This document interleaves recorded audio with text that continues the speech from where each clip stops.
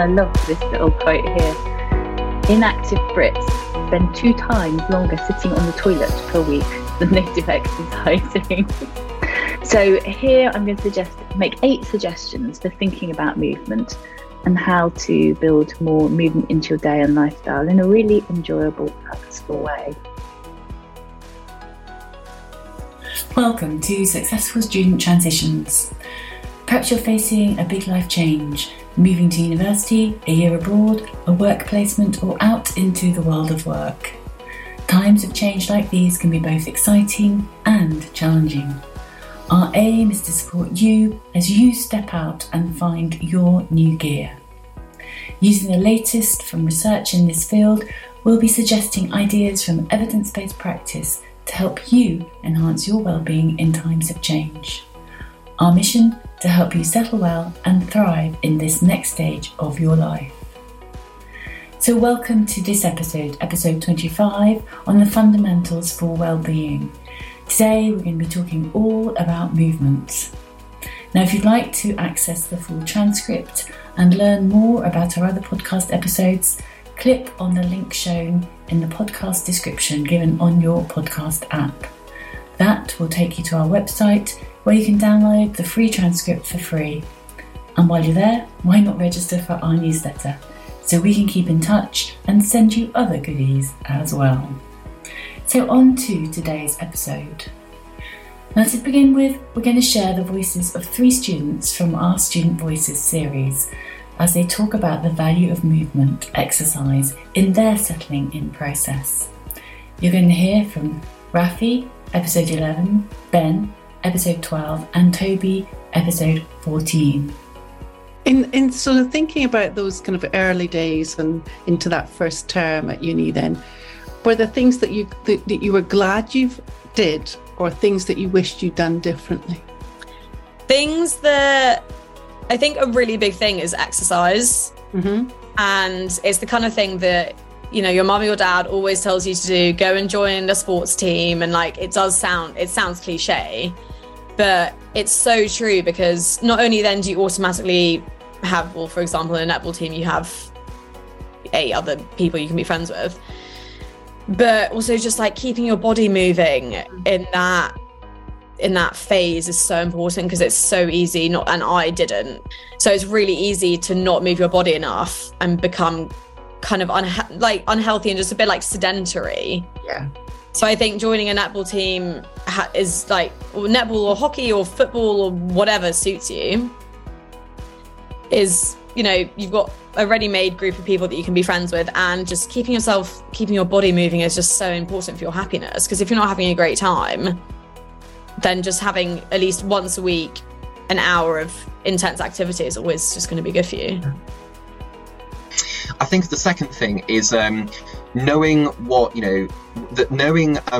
makes you happy, what keeps you physically and mentally fit. For me, I really enjoy running at the gym. That's something that is really a really important outlet for me when I'm feeling stressed and things. So when I got here, it was one of my priorities was, finding a gym and getting enrolled there, and just knowing that I have that place to, go just to, help myself, maintain that, mental stability. So I think just knowing, what is important to you and what makes you happy, and finding that is the second thing that I recommend.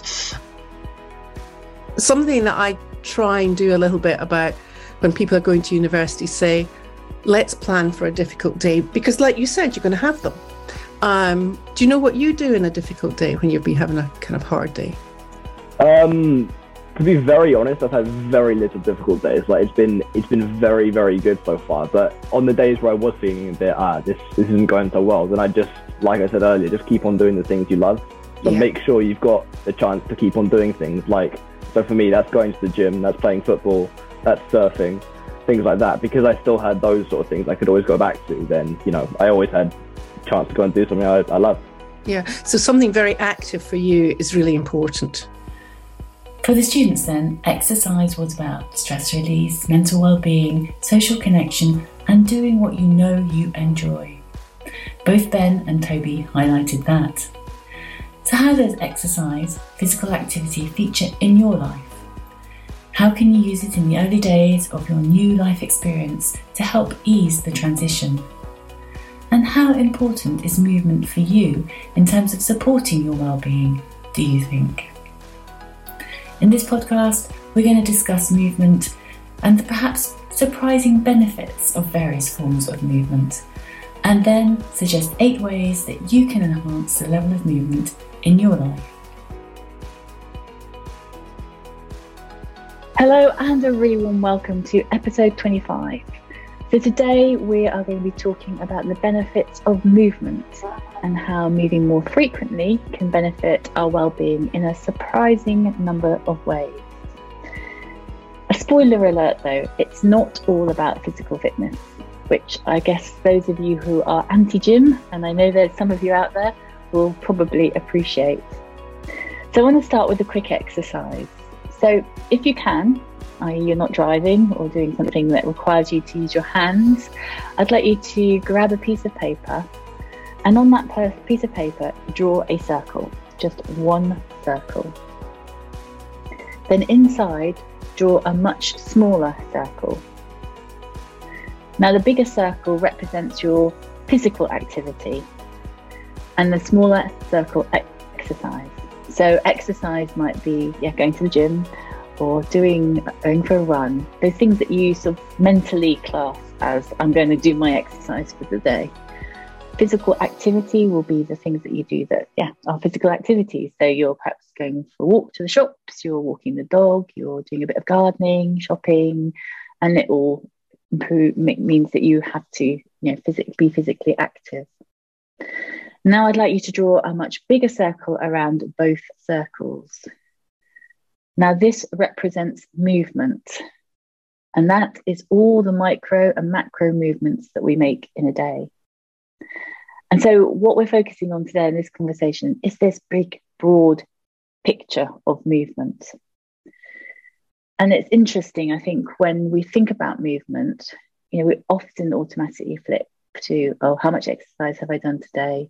Did I go to the gym? Did I lift my weights? Did I do my conditioning session? Did I do a HIIT session? And yet that is just actually quite a small part of what we call overall movement, as this exercise and diagram shows you, or the circles show you. So I'm here with Elizabeth today. Elizabeth, I'm really interested to know, what did your movement profile look like yesterday? Well, I don't know if I should say this or not, but I had quite a good day yesterday. It's not always like that. So I go to a class on a Thursday morning, and yesterday I decided the class isn't that far away. It's about 10 minutes walk away. I just decided to run there to get a little bit of warm up before my hours class, and then run back again. So I had weights and with a group, weights and different kind of exercises about strength and conditioning, and then I ran there and back, and then of course I had the rest of the day in front of my computer, more or less, maybe walking up and down stairs a little bit, and then early evening I went to meet some friends, and I decided again it was a very nice evening. I walked there and I walked back, so maybe another hour and a bit's walk. So I think that was quite a good day, although I did have this sitting down bit in the middle. Maybe it was the best day I've had this week. What about yours? Brilliant. Mine was a bit similar in the sense that I went to the gym in the morning, then I did a long dog walk, but then I sat down for most of the afternoon doing work, and then I was online for a 4-hour training course in the evening, and so far too much sitting at that point. In fact, that would have made me pretty sedentary for the day. So I want everyone to hold that thought actually in their mind as we start talking about all of this, because we've both described exercise and physical activity, and then we've also described a lot of quite sedentary behavior. And so the whole point about thinking about movement is where we can inject movement into our day, particularly those moments when we're sitting being quite sedentary. We'll come on to that a bit later. So just think about, as you're listening to this, perhaps pause for a minute and just think about what the last few days have been like from a movement perspective for you. So have we become a bit lazy then? I mean, are we all kind of like not moving so much? Or I think we have. We're all far less mobile, I suppose, active than our ancestors. So just a mere 100,000 years ago, our cave ancestors were superior in one very important way to modern human sapiens. What do you think that was? I guess it's movement topic today, isn't it? Yeah, it's movement. Yeah. Cave people moved on average for 8 hours a day. In comparison, the average American is active for only 10 minutes a day. In Europe, we're a bit better. In the UK, the average Brit spends 90 minutes per week taking moderate exercise. But 26% of us actually spend 30 minutes or less a week in moderate exercise. And I love this little quote here. Inactive Brits spend 2 times longer sitting on the toilet per week than they do exercising. But it seems we have all become a bit lazy. Yeah. So what's that? What do you think is contributing to that then? Yeah, well, I think perhaps it is a bit of an unfair slur on our characters to say that we've all become lazy, because I guess our reduced movement is a bit more complex than just being attributed to that character flaw of laziness. When we think about the evolution of lifestyles over particularly the last few hundreds of years, we can see why modern advances have led us to move less. Agricultural development that brought to the end the need for a nomadic life. The Industrial Revolution meant that we became even more inactive. We're less on the land, more in factories. The computer age, the age of information, browsers and the internet, everything's so accessible. Just as we're doing now, we can sit at our desks and look at our screen and get most of what we need. And even now with our handheld devices, we can find our mates from those. We can order all our food on those. We can find all our friends and communicate and connect with all our friends on those. And so we don't actually have to go anywhere to do any of that necessarily.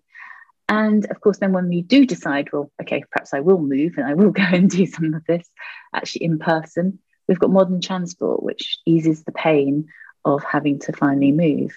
And yesterday when I went to the gym to do my exercise, took the car there, and as I was leaving, I reversed.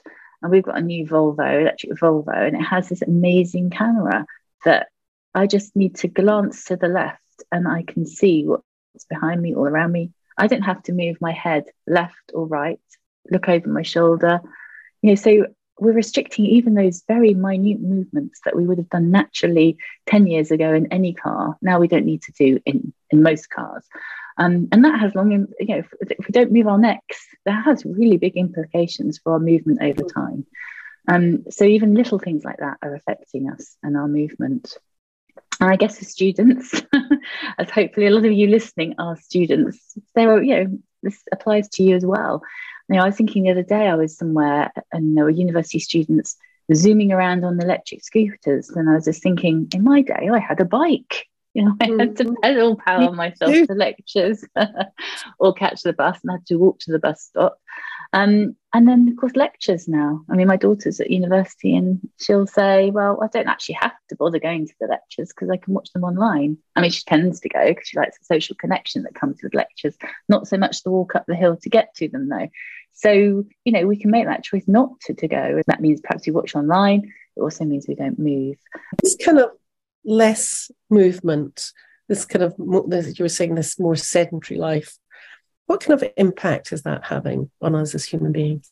Well, I think this is a really interesting sort of analogy to explain the kind of impact it's having. There's a scientist who supported the first US astronauts on their trip to the moon. And she noticed that when we lose the impact of gravity, we very quickly lose muscle mass, our bone density declines, and so on. And over time, we would suffer severe physical implications. But apparently, we don't need to go to the moon to experience this. we can just choose not to take exercise and minimize all movement, and we'll have the same impact over time. So the impact of a lack of movement can be severe. And the reality is, the majority of us, many of us, sit at our desks or in chairs watching TV for about 9 hours every day. And as we do that, our chairs, our sofas, they're designed for us to slouch. So we're not even sitting up straight. And I've suddenly just made myself sit up straight in my chair here. And as I did, my back muscles engaged, my core engaged. But most of the time we're not. We're slouched. We're relying on the chair to support us. So our back muscles don't need to work. And then once we sit down, the electrical activity in our legs shuts down, and then the calories that we burn decrease. And the enzymes that help break fats down and our good cholesterol both decline. And horror of horror, sitting down does actually make our backsides bigger. The pressure on the cells and fat tissues causes them to expand. And I definitely don't need that. So that's motivation enough for me to stand up for most of the day. And we run the risk of developing sitting diseases such as obesity. Average adult is 3 times more likely to be obese than in 1975. And then there's the psychological mental health effect of a sedentary lifestyle. It's linked to anxiety, depression, migraines, diabetes, cardiovascular issues, dementia, and some cancers. So lack of movement is really all pretty grim news. And I think there's a really good quote by a neuroscientist, Daniel Alpert, and he says, "The entire purpose of the human brain is to produce movement. Movement is the only way we have of interacting with the world." So I just want to investigate that little quote a little bit. This is why our biology includes so many ways to reward moving. And there's a brilliant book by Dr. Kelly McGonigal. It's called The Joy of Movement. And I really highly recommend reading it, because it just explains so much about why movement is so much more than about physical fitness. She says that one of the most common explanations for why exercise makes us happy is this endorphin rush, which I'm sure everyone has heard of, if not experienced. But she said that's a really simplistic explanation for why movement and physical exercise is so beneficial for us, because the benefits of movement go so much further than that. So physical activity influences many brain chemicals. So it influences brain chemicals that give you energy, alleviate worry, help you bond with others. So movement is often all about that bonding, and I'll come on to that later on. Produces or helps to reduce inflammation in the brain, which over time can protect against depression, anxiety, and loneliness. Nate, I said protect. Okay, I don't want to say that exercise is the way to cure all depression. I mean, there's some evidence that that's not perhaps the case for some people with depression, but it can help protect over the long term. It remodels the physical brain structures to make it more receptive to joy and social connection. We'll come on to that in a minute. And the mind-altering benefits are even embedded into our musculature. So during exercise, our muscles secrete hormones into our blood, and that makes our brain more resilient to stress. And scientists have called these hope molecules. So they make us feel more hopeful after exercise, and you might be able to relate to that. So I think, rewarding movement is how our body and brain encourage us to participate in life. Yeah. So we take movement, we exercise, and we're rewarded for doing that. And then that makes us more energetic. It makes us or encourages us to seek out social connection and participate in life. And so more than the positive physical impact on our bodies, movements intertwined with some of the basic human joys, such as self-expression. Think of dance and sort of active sport, where you're expressing your abilities and your talents. Social connection, if you think of team sports, group dancing, outdoor activities. And then mastery, we learn to develop skills. We become highly skilled at various sporting activities. Let's just think about walking. Actually, we're all highly skilled at that, assuming that we're able to walk.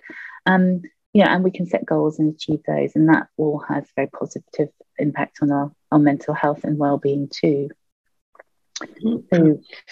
So if we could bottle all of it, I often think after I exercise, exactly what you say, I feel so good about myself, and those doubts I had before, or if it's even going for a walk or doing something that might not be seen as kind of that gym exercise, just being aware of how good you feel afterwards is really important, isn't it? Yeah, so absolutely. It's more than just looking good. It's more than feeling physically fit. So Louise, can you tell us a little bit about how we can start to think about movement differently, so that we can have more of it in our lives, or think about how we could put more of it in our lives? Yeah, absolutely. Okay, and I just want to, before I do this, I want to just also recognise that some people, you may have limited capacity to move if you have various disabilities that inhibit that. So obviously, listen to this with that in mind, and some of it will still be very relevant to you as well. And so, of course, we could join a gym, a sports club. That's often the first thing we think about when we're thinking about, needing to get fitter, doing more. And yes, that is part of the story, but only part of it. Now, if you're active at the gym for 1 hour, but then inactive for the rest of the day, you are actually classed as active sedentary. So, okay, you've helped a little bit, but you still are in that category of a sedentary person. So here I'm going to make 8 suggestions for thinking about movement and how to build more movement into your day and lifestyle in a really enjoyable, purposeful way. Because remember, we're talking about making these sort of well-being activities meaningful and purposeful for us, so that we're more likely to do them. It's not supposed to be another task, horrible task to add to your list. It's supposed to be enjoyable. So firstly, don't just think about the formal and official exercise. So remember that circle at the beginning of the podcast. The little circle was exercise. That was what you might do if you go to the gym.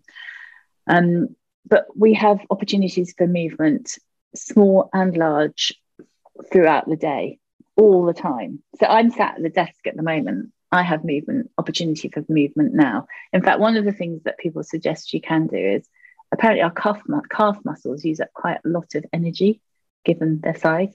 So just going up on your toes and down, up on your toes, and jigging your feet around, that can be really beneficial as you're sat at the desk. So just moving in that way can be beneficial. I'm going to try it now. I'm going to try it now. Jiggle your legs. And research has shown that movement has an impact at a cellular level. So every single cell is impacted in our body by our movement. And movement is both a whole body and a local phenomena, depending on what we're moving. So just a minute ago, I was moving my calf muscle, but my back was staying pretty still. So we could be doing some good exercise that's moving the body, but not moving all parts of the body. So there would still be some sedentary cells going on in our body. As I sit here, there's a mix of the two if I'm moving my legs. So the message is not to only move more, but it's to move more parts of the body and to be conscious of doing that. And small movements matter as much as big ones. So when you're thinking exercise, I've got to go to the gym and do lots of weightlifting. Yeah, that's good. That's helpful. That's great. You get the muscle benefits of the release of all the hormones we were talking earlier, the hope molecules. But also sitting at your desk working, and rather than just sitting there still and static or slouched against the back of your chair, just making small movements and thinking, well, I'll just stretch my hands and flip my hands. I'm just crunching up my hands and then opening up my hands. That's a good beneficial exercise. It's getting the cells in my hands moving. I could jiggle my shoulders. And so just moving different parts of your body is really important too. So that's what I'm talking about when I'm talking about movement, consciously thinking about how you can build some movement into your day, into your minute by minute day.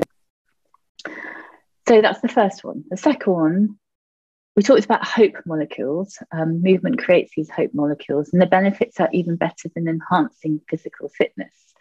So our muscles are like an endocrine organ. So when we contract our muscles in any movement, they secrete chemicals into our blood. And these have a positive impact on our hearts, our immune systems, And myokines have a profound effect on our brain, crossing the blood-brain barrier. They can act as an antidepressant, help us to be resilient to stress, enhance our motivation to learn from experience. So movement can provide this kind of intravenous dose of hope. And I think there's quite a lot of studies, and these are talked about in this book, The Joy of Movement, about what happens when they do a lot of experiments with mice, but when mice exercise a lot and encouraged to exercise a lot and then stopped from exercising, how anxious and depressed they can become when they don't get that dose of exercise. So there's a really positive benefit from exercise, and it doesn't have to be really harsh, heavy exercise. I'm not talking about embarking on marathon training. I'm just talking about embarking on brisk walking. That's enough to generate these hope molecules. Which brings me on to walking. Walking is really good for you. And I expect you've all heard about the need for 10,000 steps. There's been question marks over why 10,000 steps. And actually studies have shown that the steps above which a tendency to depression reduces is an average of 5,649 steps a day. So write that down on a post-it note and put that up on the wall. That equates apparently to about 3 miles a day. So walking 3 miles a day can have really beneficial mental health benefits. And you don't have to do it all in one go. You can break it up. In fact, there's a lot of evidence suggests that breaking it up into 3 1-mile walks might be better than 1 3-mile. Because if you do 3 1 miles, that means you're getting up 3 times during the day and being active for 1 mile's worth of activity, rather than sitting for 3 hours and then just doing a 3-hour walk. So a 3-mile walk. So, really worth thinking about walking, walking to lectures. So that's only 1 mile is only 10, 15 minutes worth walking. Yeah. So walking to your lectures, walking around campus, or walking to work if you're working, getting off the bus 1 step earlier and walking that extra bit. This all adds up and makes a big difference to our health overall. Elizabeth, do you try and count your number of steps? At times. Sometimes I'll be very sort of conscious and I'll be thinking, I'll need to kind of get up and move a bit today. And it's usually when I've had a day sitting down before. So I try and kind of balance it out. But I don't try and hold on to it too tightly. But I do want to make sure that I'm moving to a certain degree. And I have a dog, so I have to walk most days, although not all the time if other family members are around. And I do notice that when I don't walk, I do feel the impact, definitely. Okay, so that's the first 3 things to think about. The 4th is about nature and the benefit of being in nature and exercising. And I'm going to hand over to Elizabeth to talk about that. And it's something that I'm really very interested in, is about us getting out outside in nature. And in terms of therapy, you can find lots of different kind of therapy in different kinds of nature. Like can you believe there's surfing therapy, or there's walking therapy, which is something I do, and running therapy. So I think that would be hard for me, but so it's really encouraging you to do movement in outside spaces. And there's been a sort of growth of encouraging people to be outside for a number of reasons. You might have heard this thing called forest bathing. It's something that was originated in Japan, Shinrin Rokyu. And that's where people have these slow, purposeful walks through forests and healing environments. And they found lots of big benefits of being like that. And even from just being outside for about 15 minutes, there's benefits being found there. And it's really, I also think it's being encouraged a lot because we have got this drive. There is this thing called the biofilial hypothesis, which says we are drawn to nature. We are pulled in that way. And sort of there we are now, more of us living in cities, more of us staying inside, a bit like Louise said, more of us connected to screens. children aren't playing outside as much as they used to. And even with the pandemic, people were in their houses. So there's negative effects, as Louise was talking about that. So we've got to think about how do we combat it. So if you're doing your exercise, whatever you're doing, Elizabeth's going to say, try and do it in green spaces if you can. From the Japanese research, there's less stress in your body, you're more relaxed, you have less feelings of stress, but also there'll be things like your blood pressure will be lowered or higher, because that's what happens. There's this kind of homeostasis, what happens when you go into a green space. So be thinking about where the green spaces could be potentially for you in your new setting, whether work or university. Make sure they're safe ones that you're going to be in, and think about how you can use them. And a couple of little tips about being in a green environment is that if you are walking, sometimes we walk looking down, don't we? But there's some research around lifting your eyes up to the horizon, reducing stress hormones. So look at tree lines up at the top. So when you're walking, just lift your eyes up. There's an easy thing to do. And something else that would be kind of an interesting thing to do, there was some research by a woman called Monica Parker. She's got a great book called The Power of Wonder. And she set people out on to study if people were looking for wonder in natural environments. And in a group where she set them off on a wonder walk, so it was to start with, that's what they decided that we're doing, to go places, look for wonder, and then report back. But the people who were set that task to go on a wonder walk, they were less stressed, they were managing their anxiety better, and even in their photographs from the wonder walk, they had bigger smiles. Mm-hmm. So it might be even when you're going on a walk, look at the things round about you, look up into the horizon, look for things and wonder, because that could lift you in any kind of transition that you're going through. So find safe, potential green places for movement. And if you can do it alongside other people, it's a good thing to do.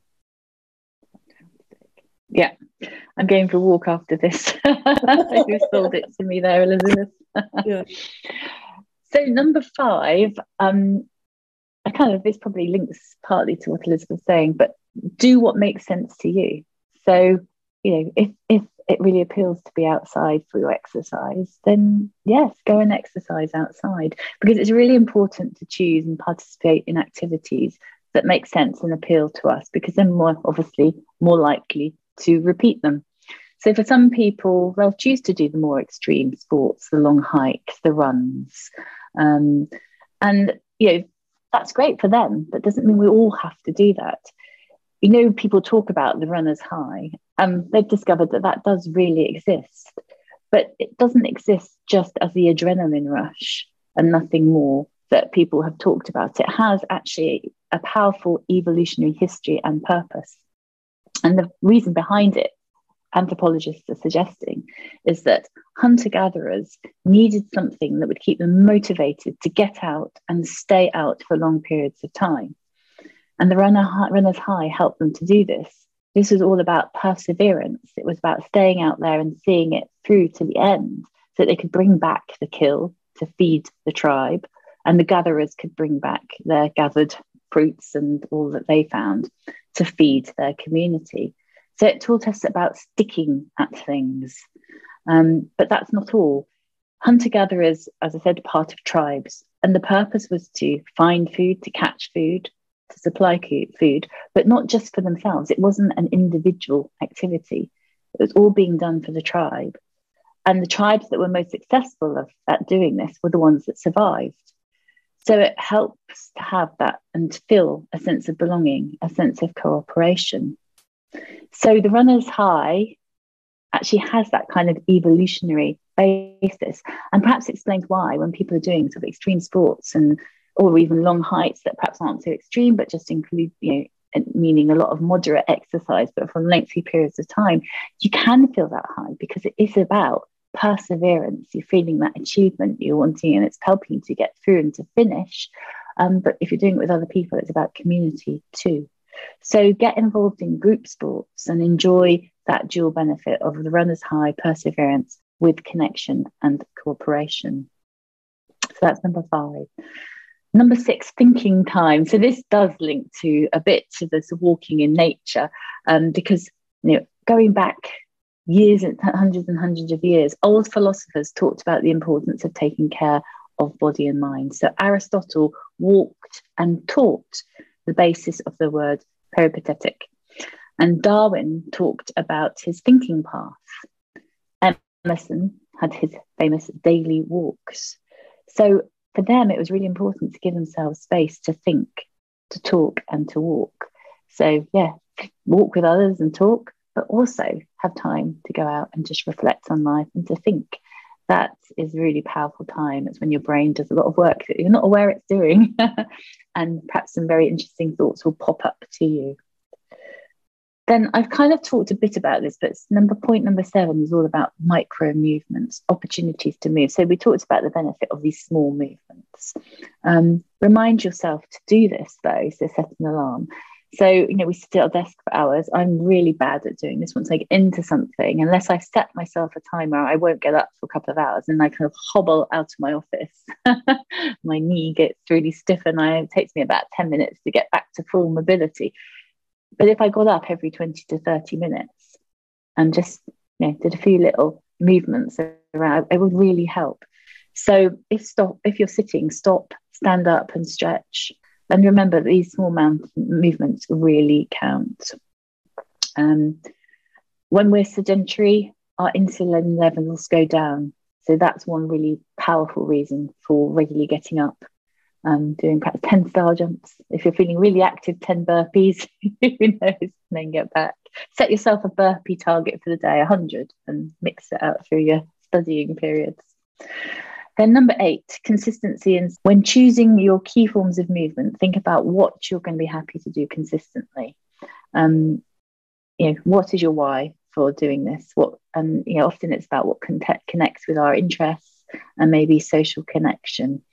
Dr. McGonigal in her book talks about how she's an exercise instructor. She teaches exercises, has done for years. And she says she is just blown away every time she does a class, and you get that kind of synchronized exercise, everyone working together uniformly, and the powerful psychological benefit that has on people. And an interesting, useless fact, but an interesting one. Did you know that your body odor changes? So your sweat changes. If it's happy sweat, it's different from ordinary sweat. I didn't know that. I didn't know that. And so when someone else smells your happy sweat, it can improve their mood too. I had no idea. So that's a reason for doing group activity, as long as everyone's smiling and laughing. Yeah. So set yourself meaningful goals and be specific about what those are, and then work towards achieving those, recognizing that there will be some bad days. It might be all great, successful days, but at least have some goals that you're moving towards. So in conclusion, movement encompasses all activity, so all activity and exercise, and we want to look to move multiple times per day. And one thing I didn't talk about was standing up working. So there's more and more written about the value of standing up, having a standing up desk. So if you are able to do that some of the time, that's a real benefit too. We've developed a society to minimize the need for movement, but that doesn't mean that we shouldn't move. So we need to look for opportunities to make different decisions that result in more movement. So my suggestion is take that circle at the beginning that we drew and populate each section. So what movement could you take? Just write in lots of ideas about the movements that you could do. What physical exercise do you enjoy doing? When will you think about doing it? And what actual formal exercise will you do? So physical activity, and then what formal exercise do you enjoy doing? And make a note of that and look at it regularly, perhaps put it on the wall, add to it, delete, change. It's an evolving thing. It doesn't have to stay the same. And finally, In episode 22, talked about the PERMA framework. So what I suggest you do is think about the activities that you want to include in the 3 categories, the 3 circles. So your fitness, exercise, your physical activity, and your movement. Think about what activities you want to include in those. And then think about the impact they have on your positive emotions, your engagement, relationships, meaning, and accomplishment. And you can just think about, so for example, positive emotions. If I am going to go for a dog walk, then often when I'm dog walking out in nature, I feel really well. I enjoy it. There are moments of wonder and awe. I look at beautiful scenery, and that has a very positive effect on my emotions, as well as all the other positive effects on my body. So just think about how each of those types of exercise can impact PERMA positively for you. So that's everything for today. Elizabeth, have you anything you'd like to add? I'd just like to say that it's kind of opened my mind and my eyes a little bit and my body to kind of movement, and to remember that this is one of the kind of dynamics of the fundamentals. So movement is a part of it. And there's, we've talked already about sleep.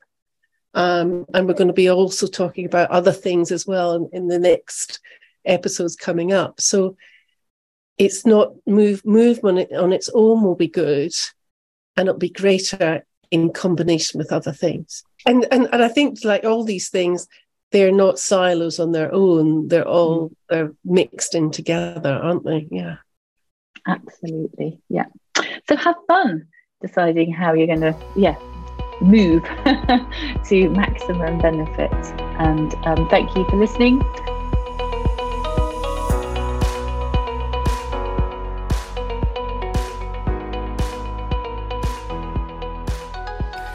So I hope you've enjoyed this episode on movement.